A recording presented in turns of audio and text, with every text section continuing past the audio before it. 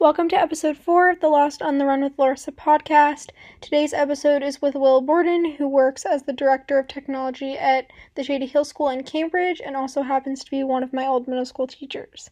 Will lost his leg in a car crash back in 1993 at the age of 21, but since then he has taken admirable control of his situation and has become fascinated with prosthesis technology. He has also started his own 5K called the Bionic 5K, which is a race held every spring in Harvard Square, bringing runners of all abilities together into one collective event. It was my pleasure to reconnect with Will and talk to him about his story as well as his own running. So without further ado, here's our conversation. There's this, I don't know if have you ever heard of Adrienne Haslett? Instagram, and she does these Q&As on her Instagram, and a lot of people ask her, like, how best to talk to amputees and all. Last week, actually, she did a question that I thought was interesting for me to hear, especially ahead of this call, that she talks about how you're supposed to talk about the person and not so much about, their disability, and I think that the reason that I asked you to participate in this is because of the Bionic 5K and all that I know that you do. So I think your sort of angle is the prosthesis, but I know it can be sometimes challenging to be like, oh, so just talk to me about that instead of like you as a person. So, I mean, I think it's important to acknowledge that there's that problem, but. I mean, I appreciate you saying that, but I feel like it's all kind of just together in this one big pot of stuff, and I'm happy to talk about all of it. I think that's an important part of like who I am and what I've done and some of the experience I've had. So I'm completely open to any questions about that. Okay, cool. That's not a problem for me at all. So why don't we start with a quick overview of who you are and what you do? Proud father of 3 kids, and I work at the Shady Hill School, which is in Cambridge. It's an elementary school that goes from pre-K up through 8th grade. And my role there is the Director of Academic Technology. So as we were just saying, these last few months have been a pretty intense time as we try and figure out how to deliver hands-on project-based learning to kids in their homes. And it's certainly kept me busy, but it's been a fun time, and I've been amazed by kind of the creativity and commitment of all of our teachers. So how long have you been running? Because I know you run now, but I didn't know how much you It's funny. I've always been really active, playing tennis and skiing and doing lots of different sports. But I've only really been running for like the last 3 or 4 years. Okay. I actually got a new prosthesis around 3 or 4 years ago. It was kind of one of the impetuses behind starting to run. And it was a little bit different in the sense that there's a socket part with a prosthetic, which is the part that attaches to your body, to your residual limb. Mm-hmm. And then there's kind of the ankle component or like the blade, some people will call it, which is made out of carbon fiber. And typically everything I've had up till 3 or 4 years ago attached at the bottom of the socket. So you could imagine it's like right where your ankle kind of is, like below there by your calf. And so it was only so long that it could be. And then it was one of those cases of, I guess, thinking outside the box a little bit, but having that kind of J-shaped carbon fiber piece longer is going to give you more energy return and kind of more spring as you're running. And so they decided, one guy had this smart idea to put it on the back of the prosthesis. So it's more towards the back of my knee. So it's almost like 6 inches longer as a result. And once I got that, I was like, hey, I think I can totally run on this thing. And so I tried it out and loved it. And I've been doing it ever since. So actually, why don't we backpedal just a little bit? So do you want to talk a little bit about how you lost your leg and your prosthesis? Yeah, sure. It was a long time ago. Wow, it was 1993. I was 21 years old, and I was in a really bad car accident. I was with some friends during the summer. It was kind of late, and the driver of the car we were in fell asleep. I was in the back seat, and I guess was the same size back then as I am now. So I'm like 6'3", 185 pounds, whatever. And I went flying out the back window at kind of the impact, which was probably a good thing because if I'd stayed in the car, maybe my injuries would have been worse. But the way I landed, I broke my leg really, really badly. And so obviously went to the hospital. I had other injuries as well, but they tried to restore the blood flow to the leg. and they did actually, they took a vein actually from my left leg, kind of down by the ankle bone there's a vein, and they tried to kind of port that over and get the blood flowing properly, but they just weren't able to do that. And if they can't establish, proper blood flow, the limb just isn't viable. So we had to make the decision to amputate. So that was, more than 25 years ago. And since then, I've just kind of been on this journey of kind of learning different prosthetics, and things have changed, a lot for the better. And it's been something that I've learned a lot from. It's funny, like my first initial reaction, I guess, to the accident and the situation I was faced in was very much one of, it's almost hard to imagine, but almost trying to pretend like nothing ever happened, right? I was 21. I went back for my senior year at school, and I was so kind of desperate to like fit in and to like do everything I was supposed to do. I mean, you can probably kind of relate to that as like a high school senior, right? That's like a powerful motivation we all have. We all kind of want to belong. We all want to fit in. And I was super kind of motivated by that and trying to pretend like everything was fine and I was okay. And if you looked at my prosthesis back then, it had like a covering on it that made it shaped kind of like a leg, and it had skin, like a fake skin over it that looked, was painted to kind of look like a leg too. It didn't 100% look like one, but it could sometimes fool people. And that was very much what I was comfortable with. And if you saw me now, it's like all like black, kind of more sleek looking and totally different. And like, you couldn't miss it if you looked at me. And it's like my attitude towards it has shifted a fair amount over the years. Every time I've seen you, as you just said, yours looks a lot more robotic than the one Adrian, and she wears like it looks very real. It has the whole like skin color and everything. Yeah. So did you choose to have yours not look like that, or is it just the way that yours is, or? Yeah, I think over time I made that choice. I just found the coverings for myself. Like everyone kind of has a different experience, and it's very much tied to your identity, right? So it like depends on where you are. So I would never criticize how anyone else's looks, but for me, it just felt like it was starting to feel like kind of fake and not real, and I kind of started to see this beauty in carbon fiber is this amazing material that they make the stealth bomber out of. Like it's the lightest, strongest material we have, and it looks kind of beautiful and sculptural in a way.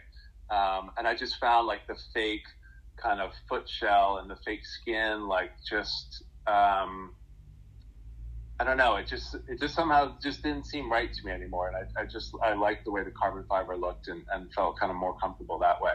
But that's a journey, right? When I was 21, I would not have felt that way. I like absolutely kind of wanted to fit in more and would much rather have worn kind of a more lifelike looking one. So in terms of the actual prosthesis, you look up articles about you or Hugh, like they're all like very old, so I don't know exactly like what the information is now, but so the articles I was reading is that like you were the first one or one of the first ones to have this iWalk, is it biome, is that how and that it like wasn't covered by Medicare. So is that kind of the same thing as it is it more widely used, or are you still like the only ones who has it, or? So that's really evolved over time, like that. Your research is totally right. Like it started actually as a project in the MIT Media Lab, and I first got to know it actually through students. I brought 7th graders there, and that's when I first met Hugh Herr, the guy who runs that group called the Biomechatronics Group. And then eventually he was able to take that creation, that robotic ankle out of the lab, and he started a company called iWalk, and they called it the Biome, and now it's been bought out by a bigger German prosthetic company called Autobach, and it's called the Empower. And they've made improvements, a lot of improvements. When I first saw like what was the original prototype, they would have like the workings of like the motors and the actuators and sensors and things were all held in kind of like a giant backpack that you wore. And then their job was to kind of shrink that all and kind of fit it all within the size of like that ankle structure. And they did that, and it's been, it's on the market today, and I think it's one of the only, I think it is the only like truly kind of bionic ankle prosthetic that's available. So do you have like a walking prosthetic and then also a running or a more active one, or do you have one for all of them, or how does that work? Do people have multiple ones? Yeah, people do have multiple ones. I've had different ones for swimming. I had one where the foot would kind of flutter out, so I could actually like angle the foot to flutter kick, and then kind of turn it back in when I needed to walk on it. I've had ones for skiing so that you could really, because of course I don't have an ankle joint, so it's hard to get forward over your skis. So I had one that was used for that. I have a running one, which is really that much more aggressive C shape. That's if like I ever want to try and run really fast. I mean, the difference with that is it's they fit it so that you're up a little bit taller on your prosthetic side, so that when you compress that carbon fiber C as you're running, it compresses, then your hips will be even. But that also doesn't have a heel on it, so it's like if you're not running, you're kind of standing up on your tiptoe, right, and you're a little bit higher on that side, so it's awkward to walk, or it's awkward to make it look natural anyway. So that's really like a running specific thing. And then the one that I wear 99.9% of the time was the one I was describing earlier, where they did kind of put that carbon fiber J, or the foot part, up towards like the back by my knee, and it has like that nice long kind of fulcrum, but it also has a heel on it, so I wear a shoe and can walk with quite a natural gait, I think.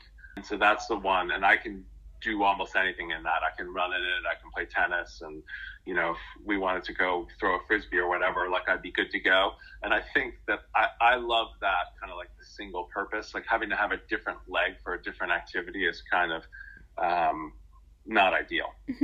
Why don't we talk a little bit about the Bionic 5K, because I think that's a really cool thing that you're doing. And were you supposed to do it this year, or? Yes. Yeah, so you were. Actually, we held a virtual race. Oh, nice. Which was really cool. Yeah, we had over like 360 people do it, and people were able to do it. The one thing that's interesting about a virtual race is you're not geographically confined, right? So we had people all over the country, out in California, whatever, running.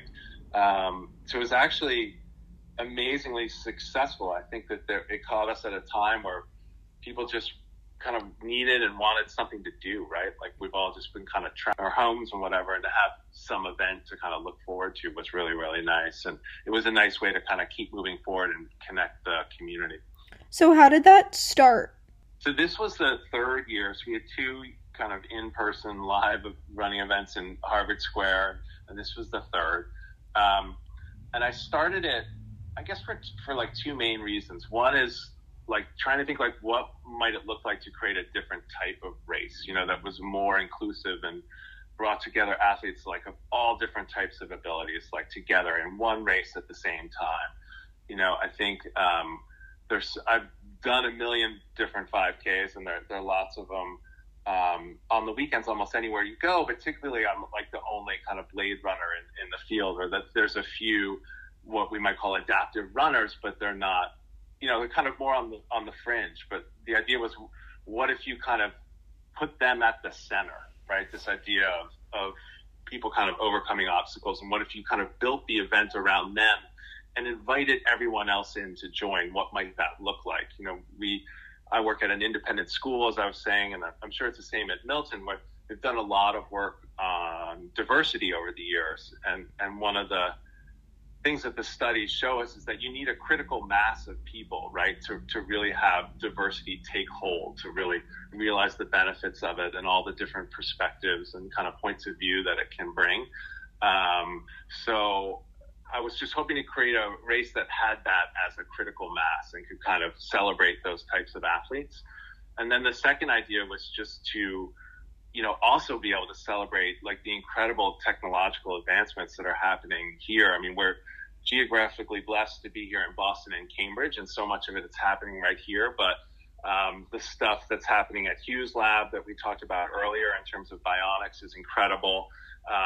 We also kind of partnered with Connor Walsh, who works at Harvard's Biodesign Lab, and they're working on soft robotics, and they're exoskeletons. So it's like a suit that you can wear, thinking of like Iron Man would be the extreme example of that. But these are soft robotics that can help kind of augment movement, right? So if you suffered a stroke or have MS or kind of lost movement in some capacity, this is a robotic structure that you can wear that will help restore that movement. So enable you to walk kind of further and faster again. And I think the future of that, of robotics and all these technologies is so bright. And it's something that I kind of wanted to bring into this race and kind of maybe shine a little bit of a brighter light on, because I think they're really making incredible strides to kind of change people's perception of disability. Basically, the question that I'm asking everyone is about, like, why Boston is such a unique running town. But I think, as you said earlier, a lot of people have said that it's such an educated population and healthy population. But I think with MIT and what Hugh Herr's doing, like, that's another reason why, like, you're able to pull off such a successful race, is because of all the advancements that are going on. Yeah, I mean, I totally agree. Like, if those labs weren't here, it would look totally different. And yeah, Boston is unique, I think, for that. All of kind of the universities and labs and the huge kind of biotech groups that are here. And and there's a certain, like, grittiness and resolve, right, to Boston too, that kind of marries well, I guess, with the themes of the race. Like, we're a tough bunch here, and, you know, Boston strong, and the crazy weather, and our marathon course itself is super hard. And I don't know, there's something about that, maybe that grittiness and determination that resonates as well. And something else that I wanted to ask your opinion on was that this year was supposed to be the start of the Boston Marathon having a para-athlete division that's eligible for prize money. What do you think about that, and do you think... I think it's great. It's exciting. I mean, one of the runners who, he actually lives in New Jersey. His name is Brian Reynolds, and he's come up for the 5K all 3 years. So I guess this year he actually did it virtually in New Jersey, but he finished second in the whole race, and he's a double amputee, you know, running on 2 prosthetic blades. He's an incredible runner, and I think he would be a serious medal contender in that race. Like, he currently has the world record for a half marathon. So, I mean, I think it's great. Like, I view him as, like, a really elite athlete. He's an inspiring guy, and to think that he has a chance to kind of win a division, right, and be recognized for that, I think is really, really cool. It's funny, you always have to have this blend of being able to kind of have different divisions and kind of acknowledge people for their achievements. Like, we have the regular Olympics, and then we have the Paralympics. And I think having that is super important, but I also think it's important to have races like the Bionic 5K, where you just kind of throw everyone together and we're one big, you know, community all running together at the same time. So I think you need both, but for an event as prestigious and as important as the Boston Marathon, to have that division, I think is wonderful. How categorize isn't the right word, but, like, the inclusivity, like, do you think that we're pretty inclusive, or do you think there's still room to grow? Or in terms of, like, adaptive athletes? Yeah. I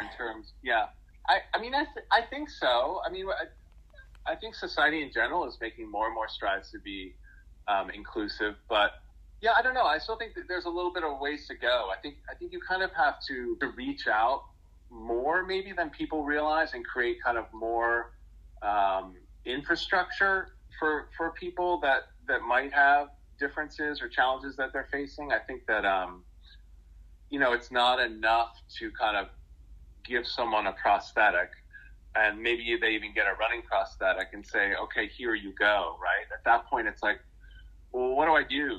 Like, how do I run? Like, who's someone I can look up to, and where do I run? And is there a community that I can join? And, I think there's a lot of support that needs to be put in place. There's a foundation called the Challenge Athletes Foundation that I think does a tremendous job of this. It's not only, providing equipment, but trying to pair people with mentors and holding events, and maybe like the event that I started.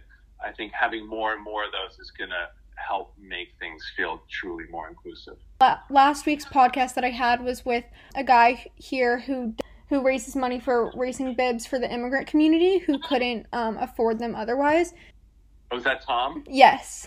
Yeah, he's a good guy. Yeah. Do you think that like the price of a prosthetic, like, impairs the being able to do races or be inclusive in that sense? Because I know they're really expensive, but I don't know like what is covered or how that works. Yeah, exactly. A lot of times they aren't covered, especially if you want a running specific prosthetic. So that's another hurdle that kind of people have to overcome. And prosthetics can be really, really expensive. Mm-hmm. So there's foundations, some of which were started by Boston Marathon's survivors. Like mm-hmm. Heather Abbott has a foundation that's given away a number of prosthetics. I think Adrienne herself started mm-hmm. one as well. There's the Challenge Athletes Foundation that I mentioned. But that's a hurdle, and I'd like to see more and more of that get covered by healthcare, because the reality is living like as active a life as possible is really in everyone's best interest and will keep you healthier kind of down the road. So there will be cost savings as people age if they've been kind of more active, so that they won't suffer from other things. So I'd like to see that coverage broadened to include more athletic devices. So I know you do a lot of stuff besides running to keep active, but how often do you do running races? Like, the longest I said, like, I've only been running 3 years or so, mm-hmm. and the longest race I did was 10 miles. Oh wow! It was a race out in San Diego. So I'm, by Boston Marathon standards, or Tom, or some of the other people you're talking to, I'm kind of like a wimpy. I've always been pretty conscious of just trying to manage, some of the blisters, some of the wear and tear and stuff that can happen if you're running kind of all the time long distances. So I'll run, 3 to 4 times a week, anywhere from kind of 3 to 6 miles generally.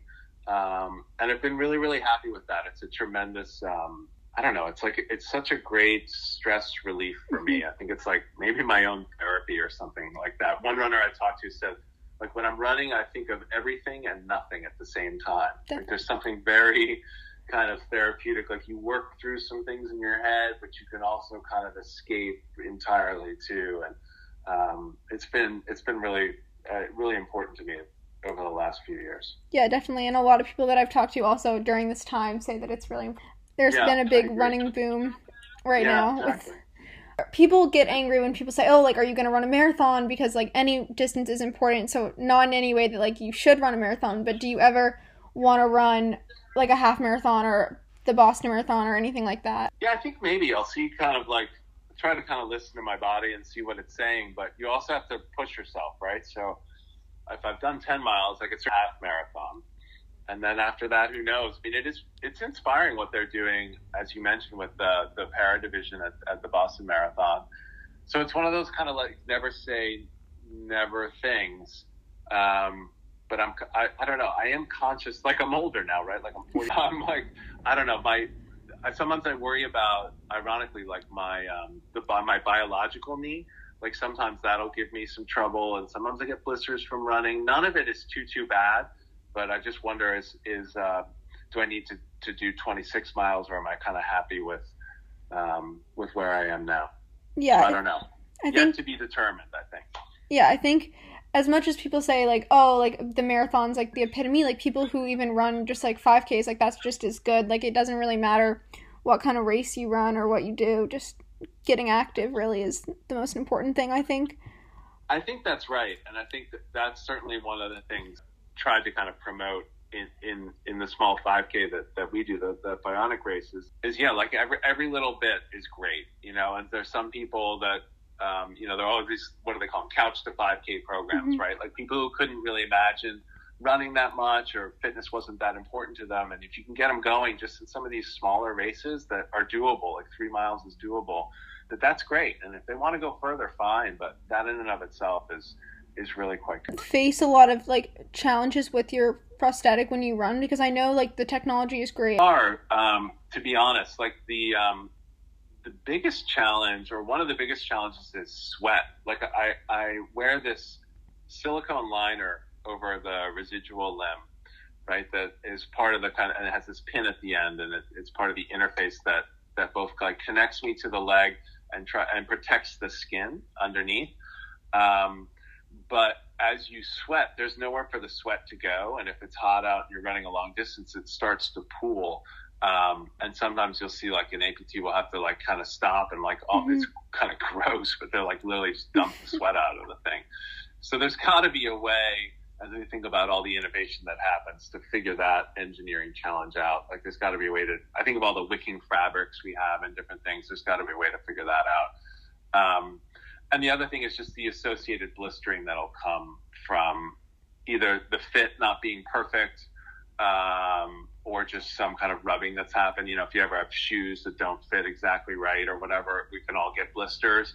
You know, that risk is certainly higher as an amputee. Like I haven't run the last 2 days because I got a small blister. It's no big thing, but you're constantly just trying to manage that so it doesn't get to the point where you could, like in the real extreme, then you couldn't even wear your prosthesis, right? If it's really bad. So you don't want it to get to that point. So there's a little bit of management that comes along with it, but generally I'm able to do almost everything I want. One fun question that I'm asking everyone is an embarrassing running related moment that you want to share.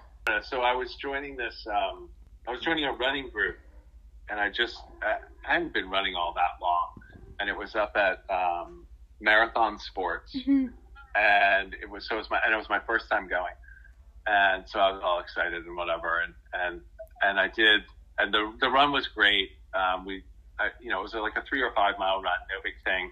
I stayed with the group and was feeling good about myself and whatever. And then as we were kind of coming back towards the store, I just took this huge header. Sometimes it's like, you got to make sure you lift your leg up high enough, on the prosthetic side, but there's like kind of this big crack in the sidewalk, how that happens. And it was sticking up, and I just kind of, just took a huge tumble. And it was just, I don't know, it was a little bit embarrassing at the time. It's like your first time joining it, and there you are kind of sprawled out on the pavement. And I had that same reaction, I guess, that I had to the accident in general, where I was like, I got right back up. And even though like my hand is bleeding and I was like, clearly done a little bit of a number on myself, I'm like, I'm fine, it's no problem, and I guess that's one of the things is I'm working on kind of laughing at myself more. Like it was kind of funny. And sometimes it was funny, but maybe I was a little bit too embarrassed. And then the last question I have, if you had to pick like one thing that you want people to know about prosthetic limbs or running or anything like that, could you pick one that you wanted to share? I guess with prosthetics, we talk about that a fair amount. I guess I'd want people to know that there's a real kind of range of experience, right? That there's good days and there's bad days. There's people that are, Paralympians, and there are people that are struggling learning to walk. Like there's a real kind of range, and the technology is really important, and it's something that's really important to me. But, behind it all is always like the human that's kind of learning something new and something that might be challenging, but that we're approachable. There's this thing that can happen is like kids will kind of run up to you and ask questions, especially if you have like the carbon fiber kind of style that I do. And I think that's great. Like I totally welcome that. Like kids are curious, they're open, they're full of enthusiasm and kind of wonder. And I think they imagine how cool things can be, or like, hey, that's the guy with the robot leg or whatever. And for adults, I think it's more like, oh my God, don't, upset him, don't worry. They almost kind of want to look away more and kind of pretend it's not happening. So it's the grownups that are a little bit more, maybe awkward at times, but it's just like, hey, we're here, we're human, we're happy to talk about it, happy to share. I guess Adrian's giving a slightly different message, but I guess but she's also talking about connecting with the humanity of it, right? And not kind of maybe pigeonholing someone just because they have a different. Yeah, and as I was saying, I think there's a continuum that people are on, right? Like I would have had a different reaction when I was 21 than I do now. So that was my conversation with Will Borden. I really appreciated his willingness and openness to talk with me about his experience as an amputee and his experience as a runner and all of his knowledge that he passed on to us. I hope you liked this episode, and thank you for coming to the end of it.